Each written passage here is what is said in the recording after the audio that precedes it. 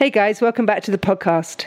This time we have a VIP, Justin Berg, GM of Sport and all-round head honcho. He took some time last week to talk to John and I, and we asked him about his life in the sport, how the games are shaping up, and what's in the future for European CrossFit. As always, there's a lot to say, so let's get to it. Welcome to the Europe is Coming podcast, taking you inside the minds of Europe's best CrossFit athletes and the people behind them.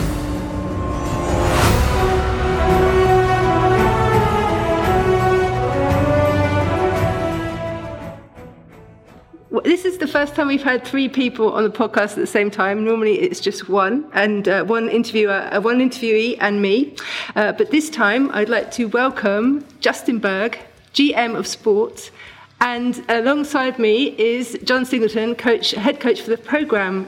Welcome, guys. Thank you so much for your time today. And firstly, I wanted to know a little bit more about you, because until the beginning of this year, I wouldn't say that I would really knew your name or who you were or what you were doing. And I think that a lot of the people who follow CrossFit in Europe would probably also be interested to know, who is Justin Berg and how did he get into CrossFit? Okay. So I've been around for a while. So I was, in 2006, I found CrossFit. And so there was some serendipity there that there were no CrossFit games at that time. And I was doing CrossFit because my roommate found it, and he was sore all the time. And I thought he was an idiot. And I said, "You're doing it wrong, but I'll go try a workout with you." And I can't recall which workout it was, but it had kettlebell swings, which I'd never done before. And I was also really sore the next day. So I kind of got hooked. And for about a year, I was training CrossFit and seeing terrific results. And I had played collegiate sports. I had trained with aspirations to be a professional baseball player.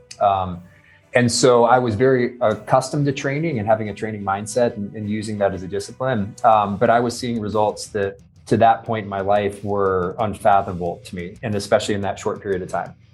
And so I was having a lot of fun, and I got in pretty good shape. And there were no CrossFit games in 2006. And so I looked around and said, what are the fit people doing? And my cousin was a triathlete coach. And so I decided that I would give my hand to triathlon. And so I bought a bike and I competed. And progressively, my fitness became worse as my endurance training was getting better.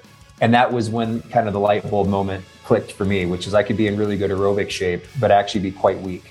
And actually fragile compared to where I was when I was training CrossFit. So I quit doing that. And at that time, I was working for a sport technology company in the United States.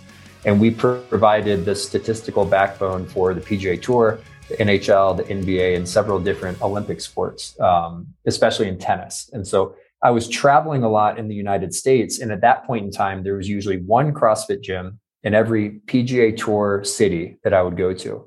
And so I just made a habit of dropping into these local gyms. And at that time, I started developing relationships with people like Bill Henniger and Katie Henniger, who had a CrossFit affiliate in Gahanna, Ohio, which was near a golf tournament. Jeff Tucker, who led the gymnastics program for CrossFit for a series of years. People like Dave Werner, who was the first CrossFit affiliate in Seattle. And so it was just this really interesting time where I was gathering a lot of personal connection with people. And then in 2008, after I took my level 1 course, I decided I definitely want to open an affiliate. And so I took my sports and technology career and put it on the side and said, I want to go all in, and I want to learn everything there is to know about being the best possible coach and running a business. And this was on the back of Greg, our founder at the time, saying that you could get paid like a professional teaching people how to move well and eat right. And I remember thinking that's all I've wanted to do is get paid fair and have a big impact on people's lives. And I didn't think that was a possibility. I didn't think you could make enough money being a coach. And so instead, I was pursuing other opportunities professionally. And so when Greg said that, I decided to give it a shot. And I opened a gym called CrossFit Southside in Jacksonville, Florida, on the East Coast of the United States. And with my girlfriend at the time, now my wife, we launched the gym. And this is right before the economic collapse of 2008. And we were sort of aloof to everything. We said, hey, we're going in. I'm quitting a day job where I was making good money. And I'm going to, try my hand at this CrossFit thing. Everything worked out very well for us. Our gym grew. We developed a wonderful, vibrant community. And out of that, I was offered a chance to join CrossFit seminar staff. And so I joined CrossFit seminar staff in 2009. And at that point, I also started making connections with people like Dave Castro and Tony Budding by being on seminar staff.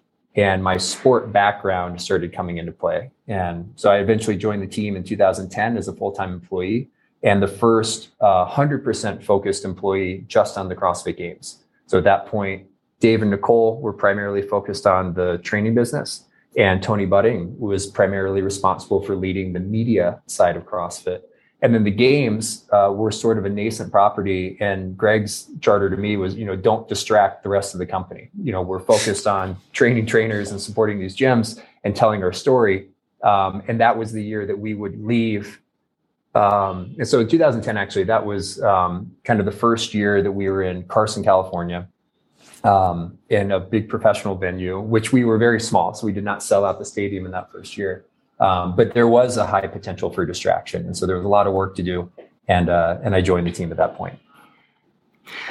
Woo, things went fast, didn't they? The ball got rolling pretty quickly. So what's it been like taking over the whole running of the games again, just before the Open this year? Because it was quite a dramatic start to 2022 for you guys. How has it been so far since January? So there's no shortage of drama over the last 5 years. That's for sure. I'll start by saying it's a terrific honor, and so it's a humbling thing to be responsible for a team that has so much potential to contribute to the CrossFit space. And Dave did an extraordinary job. I think he was the right guy for the time for a very long time, doing all the things that helped enable the sport to grow and really kind of stay committed to the original kind of core methodology for CrossFit, which is at the games, we have to create the definitive test for the world's fittest people. And so it's been a great honor to take that on and be the next person responsible for that. We also have a terrific team. So the pressure that I feel is to perform and continue to grow the sport and also empower these terrific leaders that we have on our team and that are in some cases outside the company, but are really powerful agents of growth for our sport and for our community. So to try to do this in a way where we've got many different people bought into the same process is important to me. To improve communication with athletes and between our different teams is really important.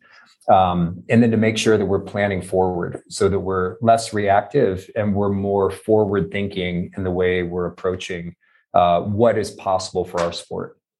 So that's been a lot of fun. It's been a lot for our team this year also because the change obviously right before the Open is a lot because it's the beginning of our season. But the team has really rallied behind that. And also we've taken this year and said, if it's going to be difficult, let's try to get as much done and kind of use this as a push year. And there's been years where the programming at the CrossFit Games sort of pushed the athletes further than in other years. And for us internally, we're using this as a push year to not just execute the games with Adrian Bosman as our lead programmer and director of competition, but also to plan for the 2023 and beyond seasons and announce those season changes in this year. So hopefully at the beginning of the fourth quarter. So we're trying to compress a whole lot of things. Our focus is 100% on executing the finals, but also shortly after that, the team will rally. And then the intent is to finalize the rule book and the season formats for 2023, and then lay out a roadmap for what people can expect in 24 and beyond, at least directionally.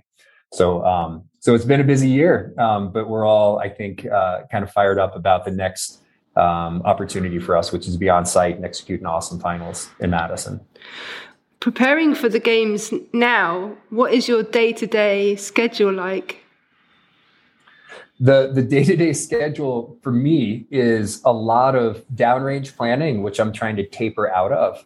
And then really just checking in and trying to support the team as we put the final touches on the presentation of the games.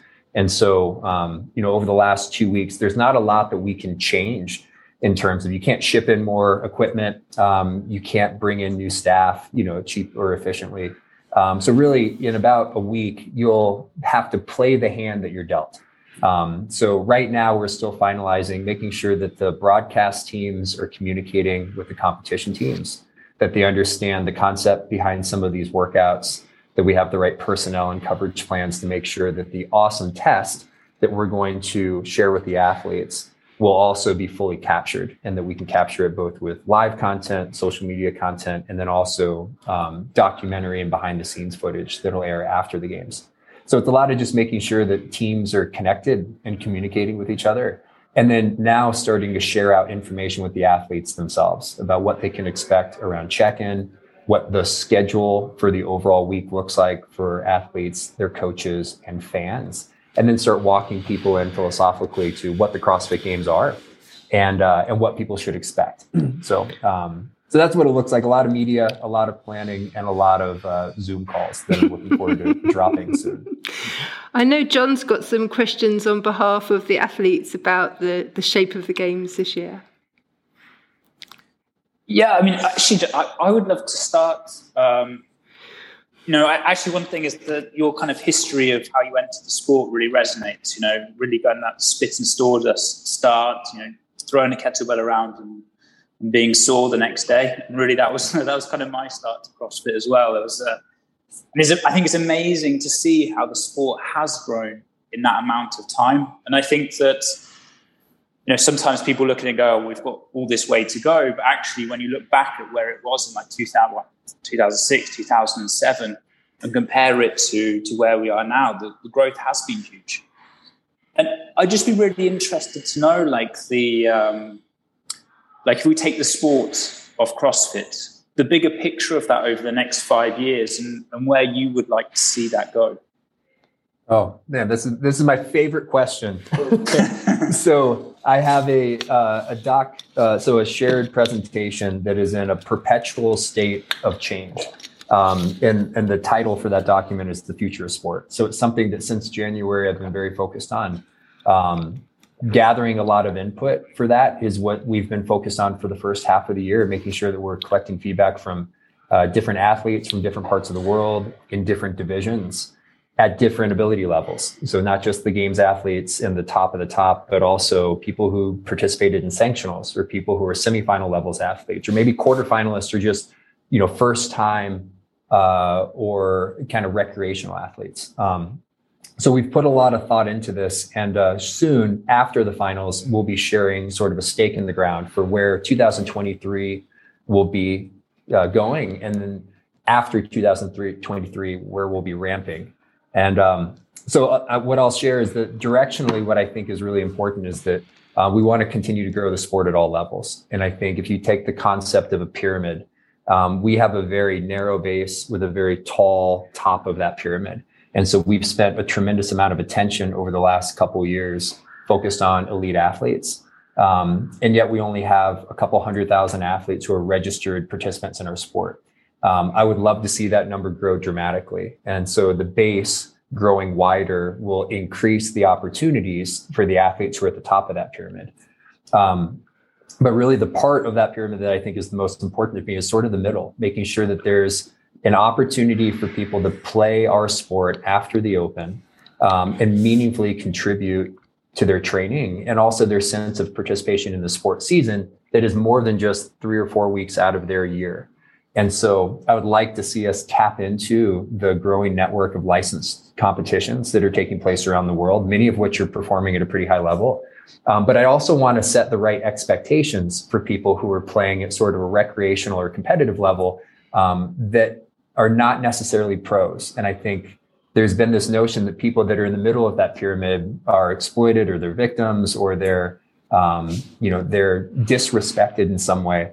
And I want to elevate that and change the conversation, because I think these event organizers in many cases are providing awesome opportunities to celebrate people, to give them a chance to express their hard-earned fitness, the hard work that they've put in, the training, their skills that they've learned from their coaches. And so I think we should celebrate that. When people play golf or if they compete in Ironman triathlons, very few of them expect that they should be compensated for that effort. Most of them embrace the challenge, the development, the discipline that comes with that type of training, and they're celebrated for that. And I really want to get back to celebrating that achievement and that sense of discipline for athletes in our sport. And at the same time, I think if we grow participation in things like the Open, and we start celebrating the live experience of going and representing your gym or representing your coach or representing your progress on the competition floor, I think that will create a lot of the financial opportunities and media showcase opportunities that would benefit the whole community, not just the top athletes, but affiliates, event organizers, and really kind of center around the best athletes or the best trained, and the best training takes place in CrossFit gyms with CrossFit coaches. And so I think that's directionally where I see the future going, is way more chances to participate for people at all levels. A celebration of people who are recreational and competitive athletes that are not yet professional. And then more of a concrete and statistically unbiased, meaning just an objective ranking of where people are so that they know where they sit today and where they might want to progress to in the future. And it frustrates me to no end when they're everything that we do in some cases seems subjective. And in a sport that is so objective, you're getting more fit if your lifts are getting heavier, your times are getting faster, you've got more reps in the same period of time, your power is increasing. Like, we can track that. And yet in a lot of ways we look at athletes and it's still either a popularity contest or it's a subjective rating. And I want to eliminate that starting next year, where we won't ever eliminate it. I think it'll always be the subject for conversation.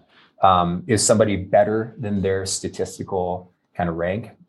But I think we're better than that. And I think launching a statistical program, in my background, so I worked for the world's leader in the collection, storage, and distribution of sports data. So like, I come in with a serendipitous background in using data to tell a story in professional sports. And I want to tap into that and make sure that that's part of what we can layer into our sport in the next couple of years. And because obviously there's talking about kind of the base and the middle section of the pyramid, and for the elite athletes of the sport, and where a lot of people are working hard to get to, do you see kind of big format changes in terms of the season changing? Like right now, I think we've had this kind of old established or new established method of open, quarterfinals, semi-finals games. And also, if there's always talk of kind of major events happening outside of the US as well. And I think that's a lot of talk on Europeans' minds. It's like, will we see more events, even the games happening outside of the US? And for the kind of elites of the sport, would there possibly be any format changes? Well, I think first, you're already seeing that there are more events taking place in Europe than anywhere else in the world.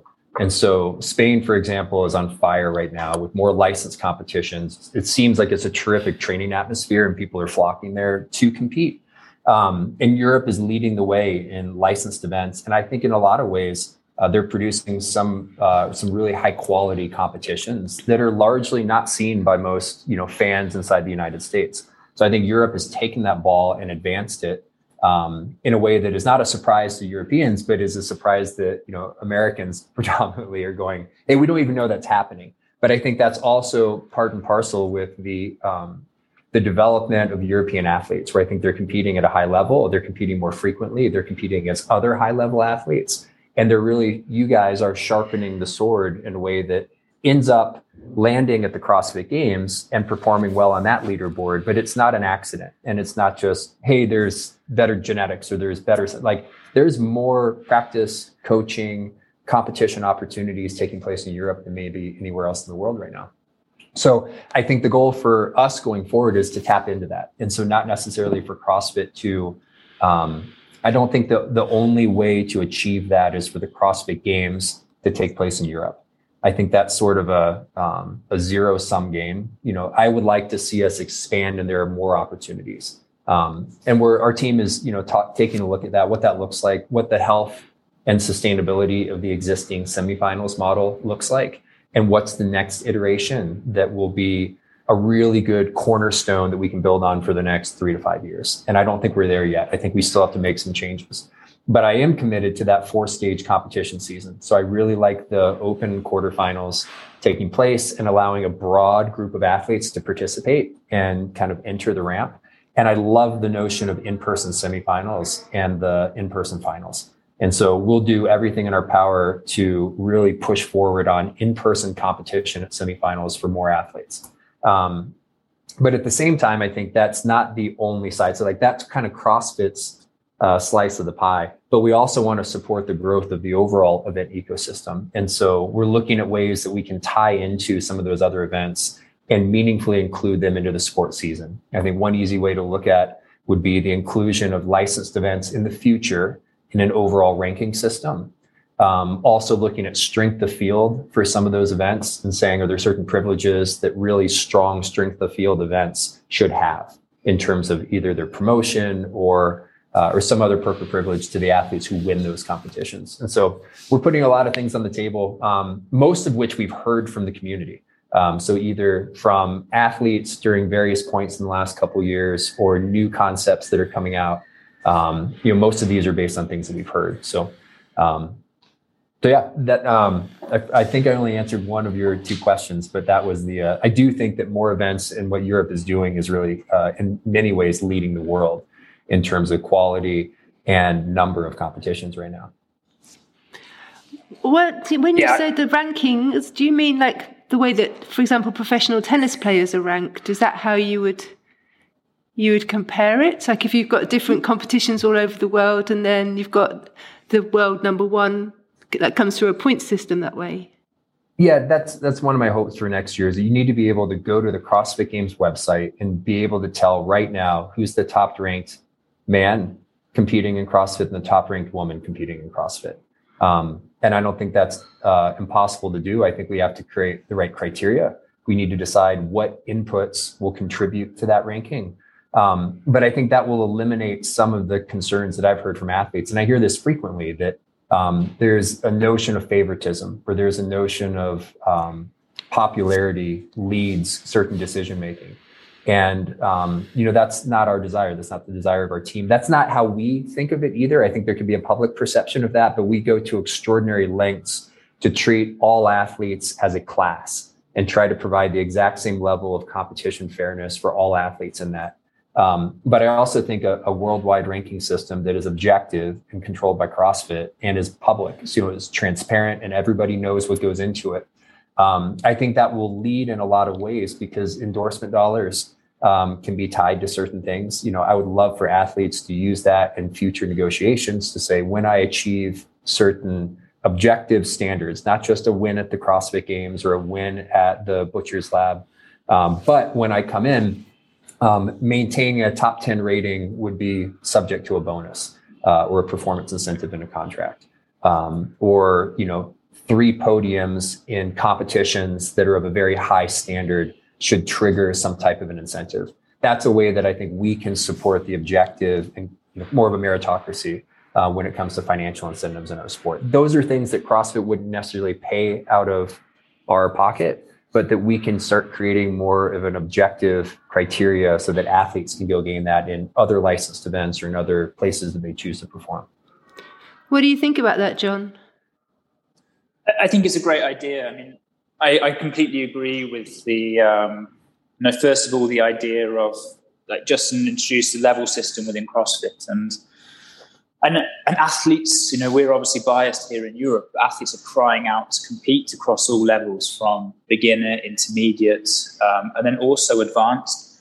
And I do think that the advanced always I suppose they kind of direct the direction in a way. And then actually what tends to happen is it tends to trickle down as to what happens. And I think you see examples of that, when something gets introduced at the games, like the pegboard, all of a sudden every gym across the world has pegboards. And so the same thing kind of happens in competition format, that whatever happens at the games almost gets kind of replicated downstream at a lot of the competitions through years. And one of the reasons why CrossFit competitions tend to be 3 days long or longer is really because of the format of what's happened at the games before. And so I think that there's lots of opportunity there with the intermediate athletes, beginner athletes, and I think they're crying out to have some kind of more of a structure, I suppose, put in place. And I think if that could be created in a good way, that would be very useful. And then, I think I'm obviously biased to the elite athletes because I spend all day, every day with them. And it's always interesting for us to know kind of the directional changes of CrossFit and some possible format changes. I think in essence, athletes, coaches, and the people involved in that do do appreciate consistency. Having like the structure that's now is appreciated because it allows you to plan a little bit more. And a lot of work and planning does go into the season and helping people perform the best. Yeah. And I think that's something that we're trying to balance also, which is we do want to maintain a certain level of consistency, but we also have a responsibility to drive the sport forward. And I think that over the last 5 years, I mean, it's been a really interesting time to play our sport. There's been so much change and variability season over season, going back from 2018 to where we are today. And the negative side of that is it has really forced athletes to adapt on an annual basis in many different ways about which events they choose to travel to, how they need to schedule their training windows, how much progress they can make in an off season versus how much do they need to be kind of game ready at any given moment. And the goal is that when we leave this year and we announce 2023 and beyond, that athletes will be able to settle into a multi-year cadence that they are familiar with. And then that's not to say that things won't change, but I think that the things that will change will be improvements and kind of nuanced changes based on what level you're competing at. That will be directionally the same. So like you'll know the big marks coming up. And then as we layer on new changes, those will be done in a way that people have time to prepare for those. So it shouldn't be a surprise. And also it'll be done with feedback from athletes in different groups, inputting into this process. So it shouldn't seem like a foreign concept, like CrossFit just unilaterally decided this is what we're going to do. This will be done with the athletes themselves, their representatives and business managers, our partners, the event organizers, all feeding into this notion.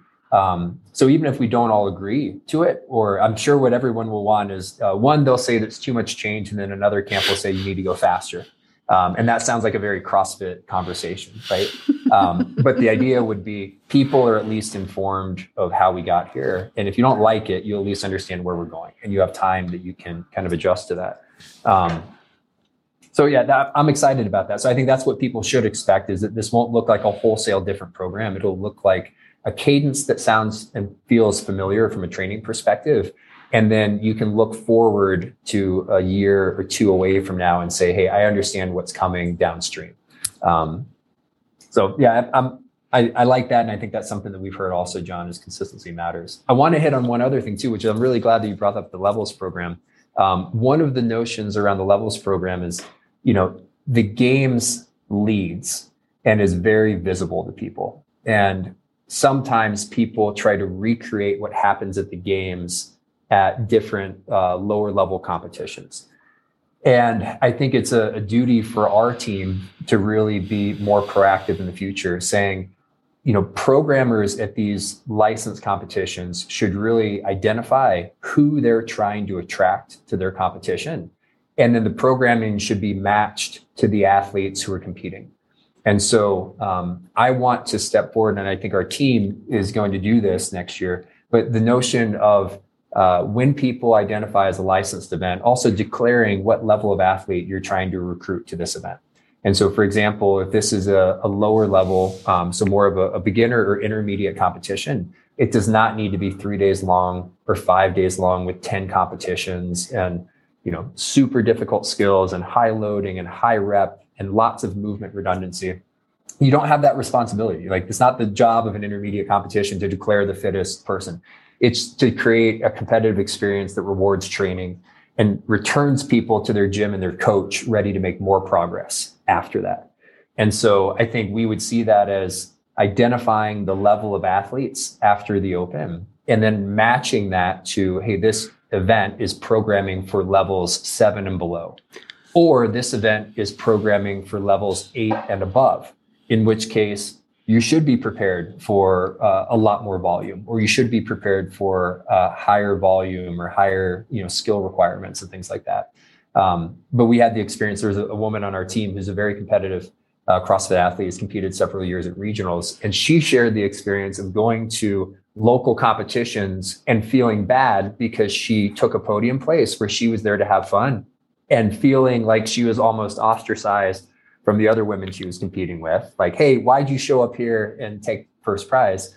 And saying she would have traveled, 3 states over if it meant that she could compete with girls who she was competing with at semifinals. And even if she wasn't winning, she wanted to go wherever they were going to go, because that was the level of competition that she was seeking out. And so I think we can do a better job with identifying athlete levels, identifying the level of programming that will be at an event, and trying to match those two things together. And so I think that's the goal of our licensed event program over time. And then for the top events that are levels 10 and above, zooming in on strength of field and saying, hey, this is a really awesome event because objectively they've got the best athletes. We need to cover that event, or we need to talk about that event, or we need to, maybe there's special kind of privileges that event would earn. You travelled to London for Strength in Depth for the semi-final, which is where I bumped into you. And I wanted to know what your impressions were of the European semi-finals. So I've been a fan of the European semifinals, the European regionals. I've been a fan from afar of the licensed events taking place in Europe for a really long time. And this goes way back to, I'm old enough to remember the regionals that were run in the Ballerup Super Arena, in Denmark. And so there has been, just an awesome class of event organizers and volunteers and team leaders in Europe that has continued to proliferate. So one, I think there's a really strong history and heritage there that has continued to grow. But specifically, I thought the strength and depth competition was great. That's a venue that I was familiar with. We had run the inaugural CrossFit Invitational in that same arena, I want to say 10 or 11 years ago. I probably offended Sam Briggs when I said, remember last time we were here? And she goes, yeah, actually. But I thought it was really well run. And the things that I liked about it was a great community event, that there were things happening at all levels. There were things for fans. There was things for local athletes who compete at their gym normally and had this chance to take on the community stage and be there in the same atmosphere. And then there was also the main stage for the top athletes, for the men and women competing to go to the CrossFit Games. So I thought it was very well run. There's a terrific judging team there that I think is extraordinary. I think they do a great job and don't receive enough credit. And there's a terrific group of team leaders and volunteers behind the scenes that enable these competitions to happen. And they provide a lot of selfless service, and they're not in the spotlight, but they're the kind of untold stories that are the backbone of making these stages that athletes get to play on. So anyway, I thought they were terrific. And of course the competition was sensational. So some good athletes, some dramatic turns of events. And, that's the best part of sport. And also the saddest and the sweetest part of sport. Yeah. I was really happy to listen to a recent podcast that you were on, the CrossFit podcast, talking about drug testing, because it felt to me as if you guys were really taking control of the narrative more, because I feel like you guys at CrossFit have been trying more and more to communicate with fans, with athletes, with the public this year than ever before. And I wanted to ask, how do you feel about commentators who make criticisms about the judging, for example, at Strength in Depth? And how does it make you guys personally feel? Well, I guess two different topics: so drug testing and people who criticize the judges at in-person competitions. Ultimately what I think is I spend very little time in that world. Most of my attention is spent on things that are building for the future. And I found that I don't think there's a terrifically high level of conversation or dialogue on the topics that matter that take place on social media. So we've gone to great lengths to try to create better channels for communication to happen. One of those processes is we've implemented a divisional athlete committee. So there are 5 different committees, one each representing the masters, the teenagers, the adaptive athletes, the individual athletes, and team athletes. And we've tried to include athletes from around the world on each committee. Sometimes that's not possible. But the intent is that we can be creating constructive channels where people can share their experience as athletes, and they can launch criticisms or new ideas directly to our team in a way that those are included in the planning process for future years. We've also maintained a really strong, and I think increasingly, we've both increased the cadence and the quality of the communication, with the PFAA, who has done a good job, and also have a shared interest in building, standards of competition and, increasing the level of professionalism for their athletes as well. And then we've also had for several years now an internal team that we call our Athlete Advisory Council, that is composed of recently retired or sometimes actively competing individual athletes from around the world. And so we use each of these groups to try to take quality input from the athletes themselves. We've also used surveys and other things like that. So I think those are the channels where people can be heard more effectively. And also, even if they direct emails to our team are always read. And then they're distilled down into action points, and then they're directly included in the planning process. And so I think there's been years where people didn't think that they were being heard, and their only avenue for change was to publicly, take to social media. And so we'll never limit an athlete's voice. We're not trying to put words into their mouth, and we're also not, trying to silence voices in the community. But I do think that there's ways for the stakeholders, the people that really care about driving the sport forward, to talk to us in ways that are easier for us to distill into action steps. So anyway, we've gone to great lengths with that. So what happens in the comment section, I think, is, not necessarily designed to drive the sport forward, but is sometimes, designed just to be a conversation, and a conversation that becomes circular at some point. So we have a team that monitors those conversations full time also, and they also inject into our planning process things that they've heard, themes that are important, topics and athletes and other groups that are, bringing things. But we don't feel the same need to be reactive to those groups. Being reactive to our athlete advisory councils, the emails that we receive, those are the places that we spend most of our time and attention. I really feel the more that you guys communicate, the less opportunity there is going to be for speculation anyway. And I wondered about how much communication do you think is appropriate for CrossFit to have with people like me, or a fan or an athlete? I mean, how much should we expect from CrossFit? Where will the line be drawn? Yeah, I have no idea. I think if you were going to ask me in January, what I heard really clearly is that there needs to be more dialogue. But mostly, dialogue's a two-way street. And so we've been really focused on building a quality listening machine and a behavior for our team that we're listening to and making sure we understand the feedback that is being delivered to us. And then when we respond, it's making sure that when we share information out, that it's also being heard by the other party. And I feel like there's many different ways that we can communicate. The group we're trying to talk to is the athletes. So when I'm talking about drug testing, I'm talking to the athletes. I'm trying to protect their reputations. I'm trying to respect the legitimacy of the sport that they compete in. So I'm not talking to critics. I'm not talking to the comment section. I'm talking to the athletes, that there is a team here that they're a part of. And we both have a role to play in this. And we're as strong as we are, united. And so when other groups want to divide that and they want to direct, hey, this group is interested in that, this group is interested in something else, I reject that. I have very few conversations where people say my interests are different than what your interests are. When I talk to athletes and event organizers and their agents and partners and stuff, every single group that I talk to wants the same thing: for CrossFit to grow, for CrossFit to have a bigger impact, and also for their independent interests to grow along with that.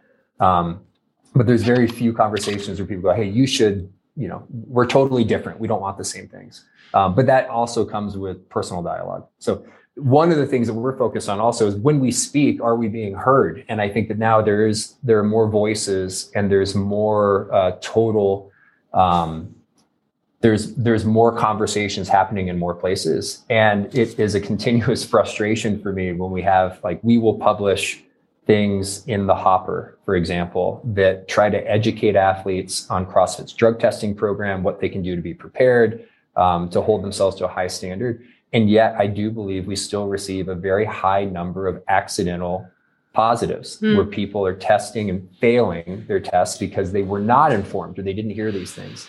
And then I have my team tell me that a quarter of the athletes have unsubscribed from publications like The Hopper. And I'm going, great, well, we're talking, but we're not being heard. So I accept that. I think that's also part of communicating with people in this day and age, is that you have to say the same thing in multiple places so that it becomes heard and also remembered. And so I think that is part of the, we want to speak more. Obviously, we have spent a lot of time this year focused on speaking on CrossFit's channels so that athletes know that they can come to one place. And if they listen there, they'll be getting the information that they need. But also using other supporting channels to make sure that we're amplifying the things that we're talking about there and adding color and context. So that ultimately, like my goal for the drug testing program is we just want fewer we want fewer accidental failed tests. And so we can have a higher confidence that, hey, we're catching people that are trying things or that, but right now I still think we have a large group of people who are not thinking of themselves as professional athletes. They're accidentally arriving at competition, and then they're finding out about the legitimacy of our drug testing program when they're notified to submit a sample or that their lab results are positive. So anyway, I think we've got room to go on that, but I also think that there is a role for other people in the space to continue to add to the conversation. So I don't think that we're the only voice that matters. I think there's other people that have great insights and that they share stories that we don't share. And so I think there's a lot of room in this space for many people to be successful and to have a voice in the growth of our sport. John, do you want to ask about the big European question? I don't know how. I think it's more of like it kind of goes into the specific questions, and I think one of the things obviously athletes are interested to know is obviously over the last few years the cuts have been quite controversial. Especially in 2019 when there was this huge cut. I know from speaking to some people that I think the opinion on the cuts is varied, but I think it'd be interesting to hear, like this year, if there will be a cut system in place, only advancing a certain number of athletes, to kind of know that first. And as a follow-up question is like, there's sometimes, obviously 2019 was a bit different because so many people traveled to the games and the expense of traveling to the games is huge. And I think the one thing is people wanted to go there, felt like they put their best effort in, and because they didn't get that experience, they didn't feel like they fully experienced the games. Yeah, 2019. I mean, that was tough. I mean, a lot of athletes came to the games, competed in one event. I think over 70 athletes competed in one event, and then were not able to continue. So they sat in the stands. And that was a negative experience for a lot of people. It was a negative experience for our team. It was negative for those athletes. And I think that there were some positive stories that came out of that, where people believed that what they were doing by showing up and competing in one workout is that was still opening the door for athletes in their country and showing people that, hey, we don't want to come last next time. Or if this athlete could make it to the games, maybe I see that and I live in Ecuador or some other place and I go, I could beat that person. I want to go get that. So I think it served some purpose, but it was also, it created a negative experience for a lot of different groups. I want to zoom out and talk about the why behind cuts. The why behind cuts has almost always been the same, which is it is our responsibility to create a test that lives up to the title, the ultimate proving grounds of the fittest athletes on earth. And there are real logistical challenges with running a large group of athletes through that competition week. And so cuts enabled us in that year to go from a very large field of athletes to a smaller field of athletes so that we could have more tests for the fittest man and the fittest woman alive, or for the people who were competing for those podium positions. And if you did not have enough tests, or the tests were not varied enough, I mean, you can't run lots of long events if you got over 100 athletes competing for multiple days. It just limits the amount of hours in the day. So the intent behind cuts is, I'll zoom back. The intent going forward, and I know this is Adrian's position as well, is we want as many athletes to finish this test as possible. But when there becomes a moment where we say, would we either have a better and more comprehensive test for the top athletes? And if that meant that we had to, in some cases, reduce the size of the field, that is fair play. Like, that's acceptable. How much and when those cuts happen is something that gets a lot of attention on the team. And then also after 2019, how do we do that in a way that is respectful, that honors the athletes, that creates a full experience and gives them a chance to fully demonstrate what they're capable of? So I think it's very different to have cuts before the final day of competition, once athletes have had maybe 10 tests, than it is to cut people after a single day of competition or 2 days of competition. So I won't get into the details of cuts. I will say that we will announce to the athletes in short order whether or not there will be cuts and the thought behind that very soon, actually. But I think it's fair play, and it's something that in our sport is just a logistical challenge. It's a logistical challenge and also kind of philosophical, which is we create this test for the fittest athletes alive. And in some cases, if we have to, slightly reduce the field, or in some cases for the final events, reduce it by a large extent, it's always to make sure that it's the best possible test. And I think the way we do this going forward will be different than the way, than it happened in 2019. That's for sure. Okay. And our final question, because I know we're about to run out of time, is, are the European athletes going to have more spots next year, Justin? I think, I don't know. We're not decided on that. I think that when the European athletes compete well and they compete often, they're going to earn more opportunities at the highest stages. And so, like I said, I'm excited about a more objective way of determining that. And it's based on the performance of the top athletes, not necessarily based on participation or based on other factors, but I think it should be based on the quality of the top athletes. And the top athletes should have more spots competing at the CrossFit Games. But while I say that, there will always be avenues for other athletes in developing parts of the world to have some representation. So we do want to make sure that we're not exclusively, we want to make sure that we're continuing to open doors. And so that means that even if there will be minimum amounts of spots that will still come from other developing parts of the world. But I do think the trick is to increase the number of spots for the top athletes, regardless of where they live. And if they earn it, then they'll receive those spots. Thank you. I'm looking forward to seeing lots of European athletes in the top 10 then this year. Now they know that's how they're going to do it. Well, I'll say that before we part, one of the things that's always impressed me, and so the Icelandic athletes in particular have always really impressed me.